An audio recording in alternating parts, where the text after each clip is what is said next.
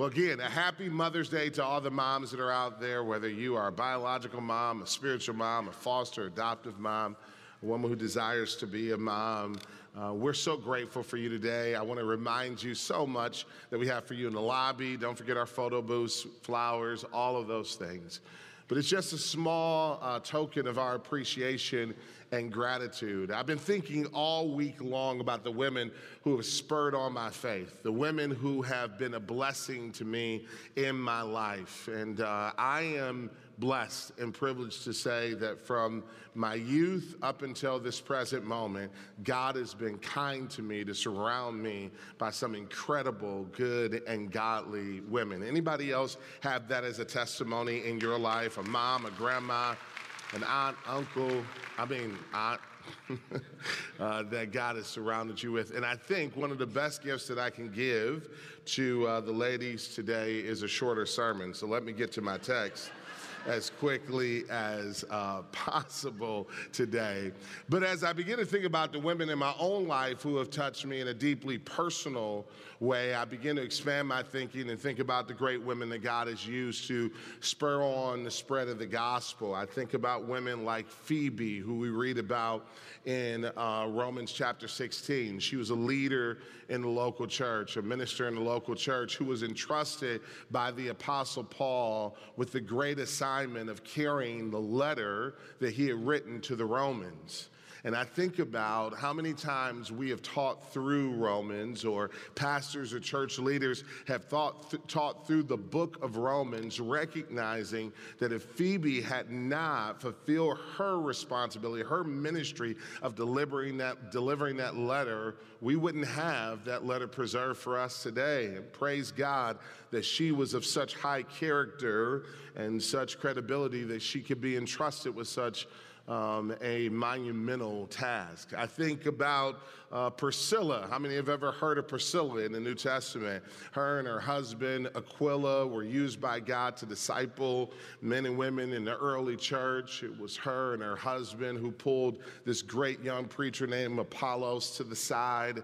They saw that he had a gift, but that he needed to learn the gospel more faithfully, and they taught him. Praise God for women who are faithfully serving, and many of which along with their husbands. But then I begin to think about women from church history. How many have ever heard about Lottie Moon? Anybody ever heard of Lottie Moon? I see two hands in the back. Praise God for that. The rest of you need to Google Lottie Moon, one of the great missionaries that God used throughout church history, and God used her to help to take the gospel to the nations. Or Corrie ten Boom, or Sojourner Truth, that God used as an abolitionist to proclaim the gospel.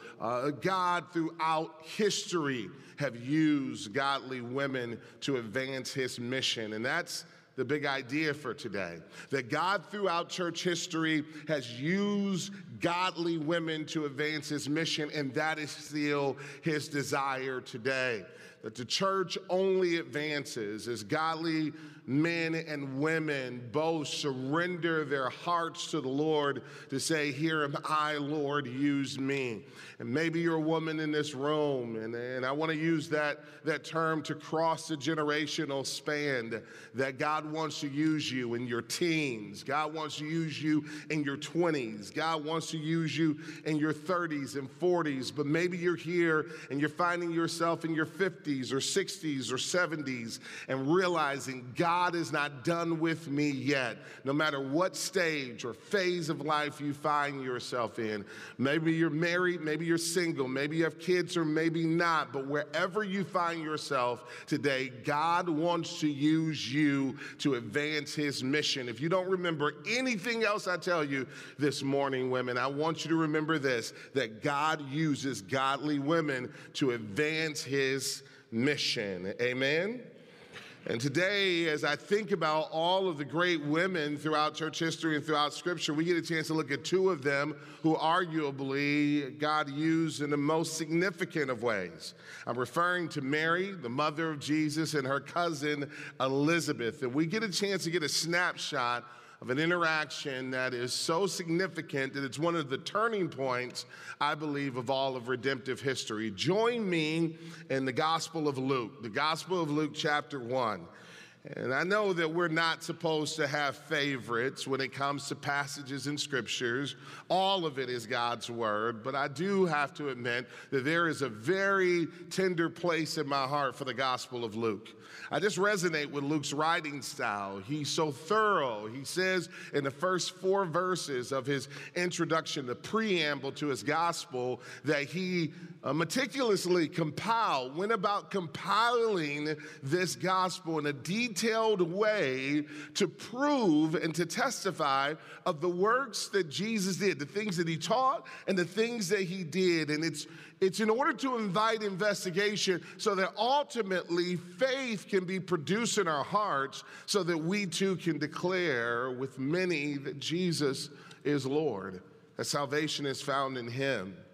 And it's true for Luke's day, it is true for our day, that those who are looking and in need of salvation, those who recognize, I need grace, I need mercy, I need forgiveness, those who know that our resumes will never earn us salvation, that there's nothing we've done that merits God's mercy.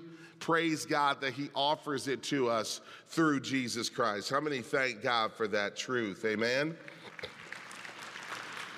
As we look at this interaction between Mary, who is now pregnant, in this narrative, she is now pregnant with Jesus. And can you imagine how that conversation went? In what we would call engaged, what the Bible calls betrothed. She was betrothed to Joseph. She was scheduled to be married to him. She's in this long wedding and marriage process. The marriage had not yet been consummated, but here she is, miracle of miracles. She is now carrying Christ, our Lord, in her womb. This is an act of God's miraculous, super, and sovereign power through the Holy Spirit. But imagine how that conversation went with Joseph. Can you imagine being a fly on the wall as she explains to him, I'm pregnant, but don't worry, it's a miracle. Joseph was an honorable man, but even he had a hard time dealing with this pregnancy.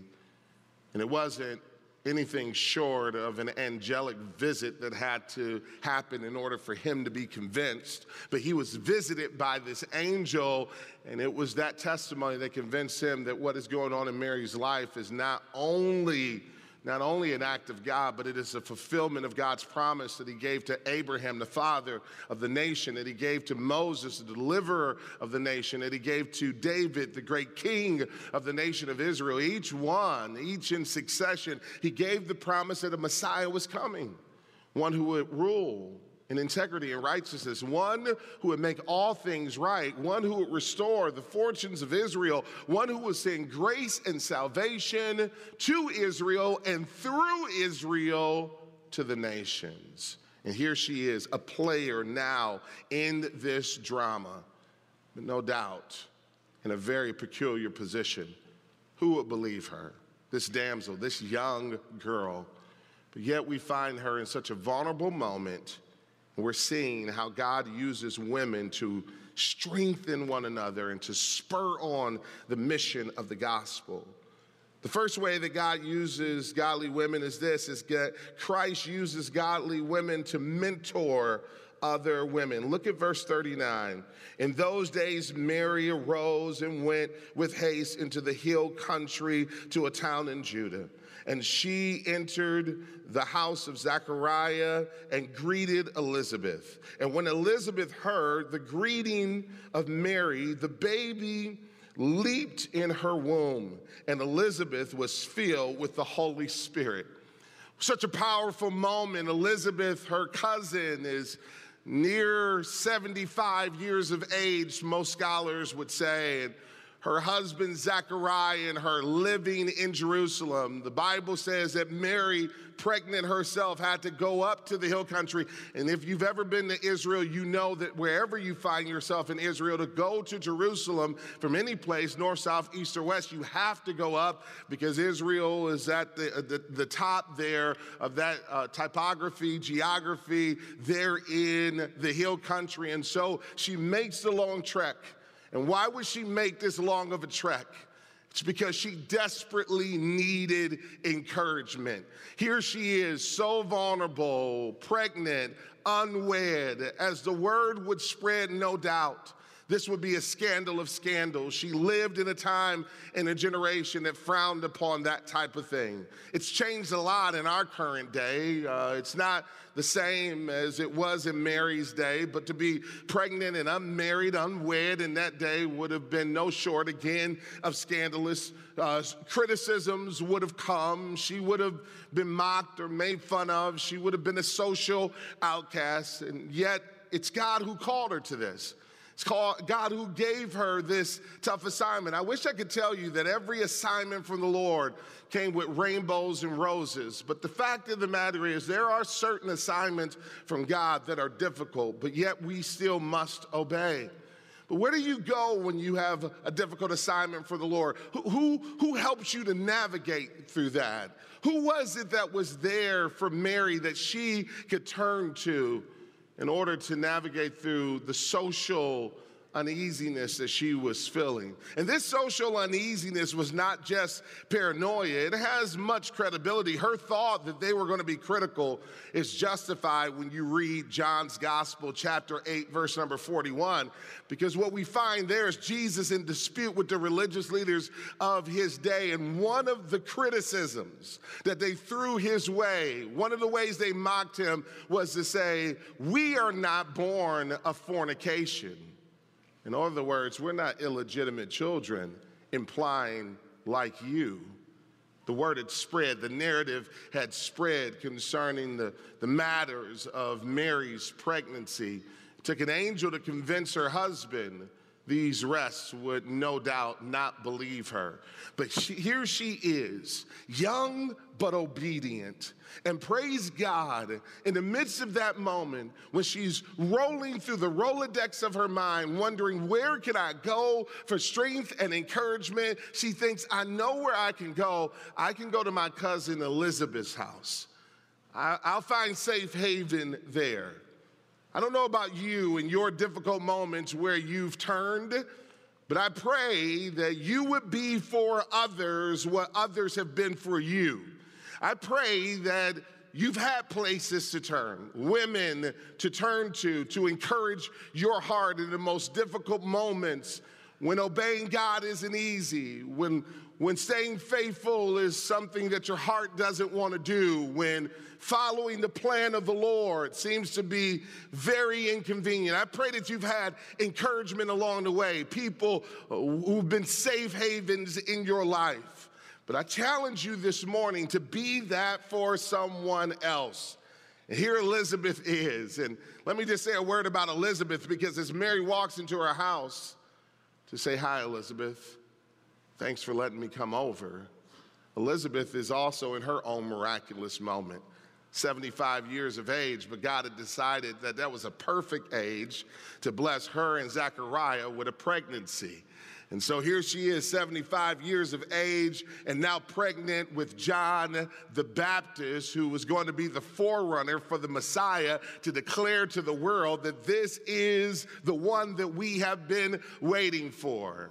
And you can debate among yourselves whose assignment was more difficult, ladies, whether it's better to be an unwed teen mom or whether it's better to be a 75-year-old pregnant woman. That is beyond my pay grade. I will let you debate that. But yet both of them facing their own challenge of being obedient with God. But in many ways, Elizabeth had an advantage because she had had a lifetime of experience of walking with the Lord. So here she is, maybe a cup of tea set, maybe a bed prepared, maybe a table of welcome to say to Mary, I know you don't have a lot of places to go, but you can come here. And I am willing to give you all the wisdom I have amassed in my short life that can help you to know what it is to be faithful to God, even in the difficult seasons and stages. And maybe you are here this morning and you find yourself in a difficult moment or season of life and you want to bail on God's plan. I want to encourage you, like Mary, stay faithful. But maybe you are an Elizabeth, nothing but a table of welcome, a living room to sit down in, a cup of tea, but open up your heart and open up your home to be able to be a safe place so that you can pour into women. If we are going to be a church who makes disciples, who make disciples, who make disciples, we need women who have mastered the art of mentoring other women. You know, when I joined this church, now almost 5 years ago, one of the early questions that I had when I came on the team was, who's doing discipleship here? Who is multiplying disciples here? And many names were given to me. Praise God for that. One of them was Tom Gitter, who was on stage this morning, who has dedicated his life to investing into young adults and encouraging them to serve the Lord, and even now getting ready to lead a team to India to serve the Lord. How many thank God for Tom and that commitment? Amen. One of the other names that was given to me was Kelly McClellan. I'm super grateful for Kelly. Kelly has served this church in a number of capacities, and I got to give a big shout out to her husband, Jim, who currently is serving as the vice chair of our elder board. When the story of Woodside is written, I'm sure their names will be a part of that story. For years, Kelly has poured herself into the women of this church. For a season, leading as the women's ministry director of this church. And even now, our current women's ministry director, Misty Legler, was discipled by Kelly. Praise God for women who know what it is to be used by God to take all that's been poured into them, and over time and through many acts of kindness and hospitality, through powerful moments, seen and unseen, are willing to invest that into someone else so that they too can have a testimony of obedience to the Lord. Those things are what advances the mission, not only of a particular church, but of the kingdom at large. And I encourage you and challenge you and implore you to be that type of woman. Be an Elizabeth who pours her life and is a place of welcome for the Marys of the world, because if this moment doesn't happen, woe to us. Because if this moment doesn't happen, our redemption hangs in the balance. How many thank God for the Elizabeths of the world and of our church? Amen. This also gives me the opportunity to just mention one of the great convictions of the Christian faith, and that is that life begins in the womb. The fact is that John the Baptist is here leaping before he was born. Before there was an ultrasound to confirm it, before science caught up with Scripture, before DNA discoveries confirmed what we already knew, the Bible testified to the fact that life begins in the womb. This is no political statement. This is pre-political. This is pre-partisan. This is the word of the living God. And in order for us to carry this conviction, we have to have the inconvenient conversation around abortion of what's being aborted, or more particular, who is being aborted, and what the enemy would try to do to convince many vulnerable women, many women who are facing overwhelming and challenging circumstances, is to convince them that what's in your womb is not valuable, that the world won't be deeply altered if you abort the mission, if you sacrifice this child on the altar of difficult moments. And my heart sympathizes. I don't know what it is to be in a difficult pregnancy, but I will say this, that what's in the womb of an expecting mom is far more valuable than what Satan would ever want you to believe. And praise God that Elizabeth did not believe the lie of the enemy, and praise God that Mary did not question the value of the baby that was in her womb. And because of their obedience, a Savior is born who would live a sinless life and would go to a sinner's cross and would pay my debt and yours and would offer to us salvation after he rose on that third day, demonstrating all power was in his hands. How many thank God for our Savior and for the obedience of the women of this story who helped to make that narrative possible? Women, be a mentor, be a discipler, and watch God use you. Well, the story goes on from there, and it picks up in the next verse. And it says, and she, concerning Elizabeth, exclaimed with a loud cry, blessed are you among women, and blessed is the fruit of your womb. And why is this granted to me, that the mother of my Lord should come to me? For behold, when the sound of your greeting came to my ears, the baby in my womb leaped for joy. And blessed is she who believed that there would be a fulfillment of what was spoken to her from the Lord. Let me just categorize this as that one of the ways God uses godly women to advance his mission is that Christ uses godly women to bless one another. Elizabeth needed this moment, but so did Mary all the more. Mary, in the season, in the moment in which she makes this visit, didn't have a lot of people singing her praises, didn't have a lot of people who would call her blessed.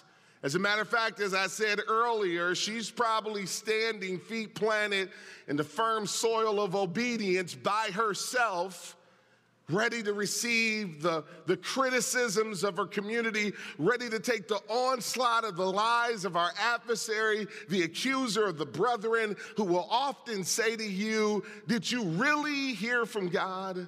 Or maybe, did God really say? That's what he did to Eve. Or maybe saying to you, you've been foolish to trust the Lord. Today I want to remind you, you have not believed in vain, that you are blessed. And let's be clear on what makes Mary blessed. Elizabeth saw it, and I hope you see it as well. When she looked at Mary, it wasn't her possessions that made her blessed. It wasn't her apparel that made her blessed. It wasn't her accolades or accomplishments or resume. It certainly wasn't likes and friends and followers on Facebook, Instagram, or Twitter that made her blessed. This was no popularity contest. The only thing that Mary had going for her in that moment was her obedience and faith to the Lord.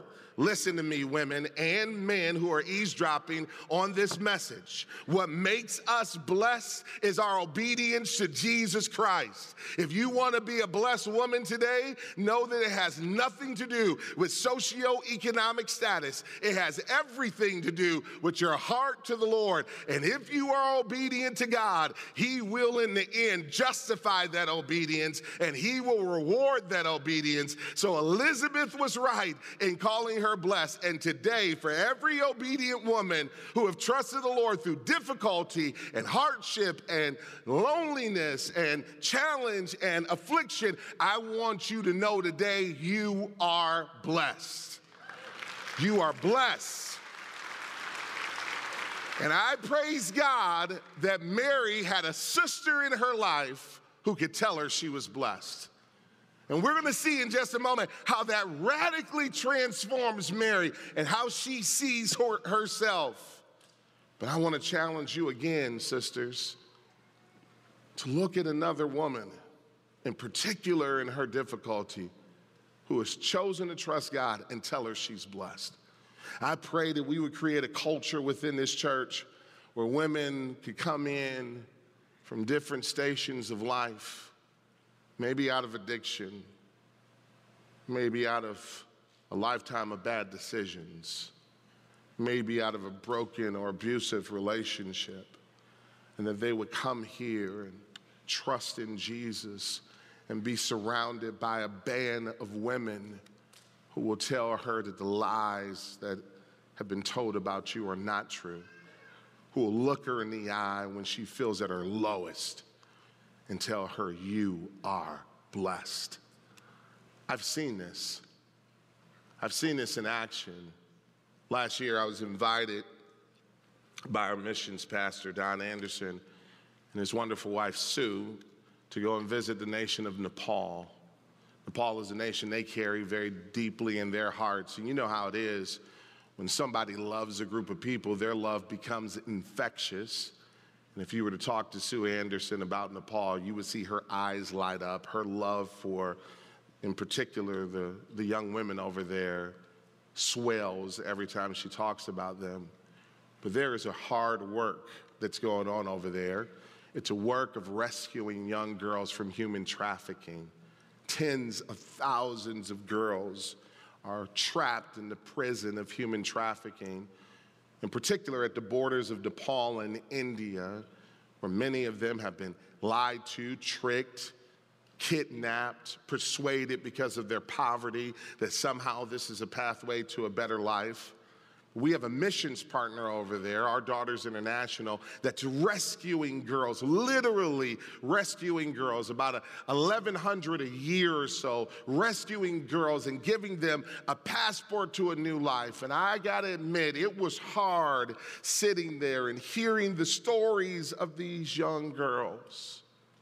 What was redemptive and beautiful and powerful is seeing the transformation that happened in the girls who have been in this safe house that, by the way, we helped to sponsor and fund as a result of the generosity of our spiritual family over there, a safe house where about 60 young women can find safety from the threats all around her and be built up in Jesus. And what was powerful to me is to see girls who had been rescued, poured into, discipled, built up, now serving the Lord, now being used to rescue other young women. What was powerful is to see them look into the eyes of a young girl, confused and dazed and wondering and overwhelmed, who had just been rescued, and to say to her that your obedience to following God is not in vain. You are blessed, and how that radically shatters the walls that Satan builds around those young girls and frees them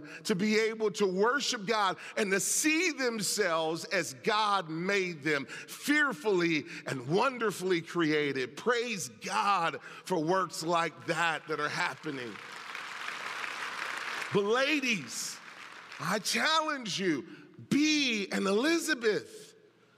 Look into the eyes of a young woman who's at her lowest. Look to the eyes of maybe an older woman who feels weak and overwhelmed. Look into the eyes of someone who needs to hear, you're blessed. But I don't have much money. That's all right. You got a great God. You're blessed. But I make so many mistakes. That's all right. Your God loves you. You're blessed. But you don't know my track record. That's okay. Every one of us has a past, but because of Jesus, now we have a future. And how many thank God for that future, that he promises us that we will be with him forever and ever because we have trusted in him. You are blessed if you have trusted in the Lord. I promise you a short sermon, and I'm about to lie. Break that rule. Let me land this plane. So then we see Mary's song, this beautiful song of Christmas. And what we see is that Christ uses godly women to point others to himself, to point others to God.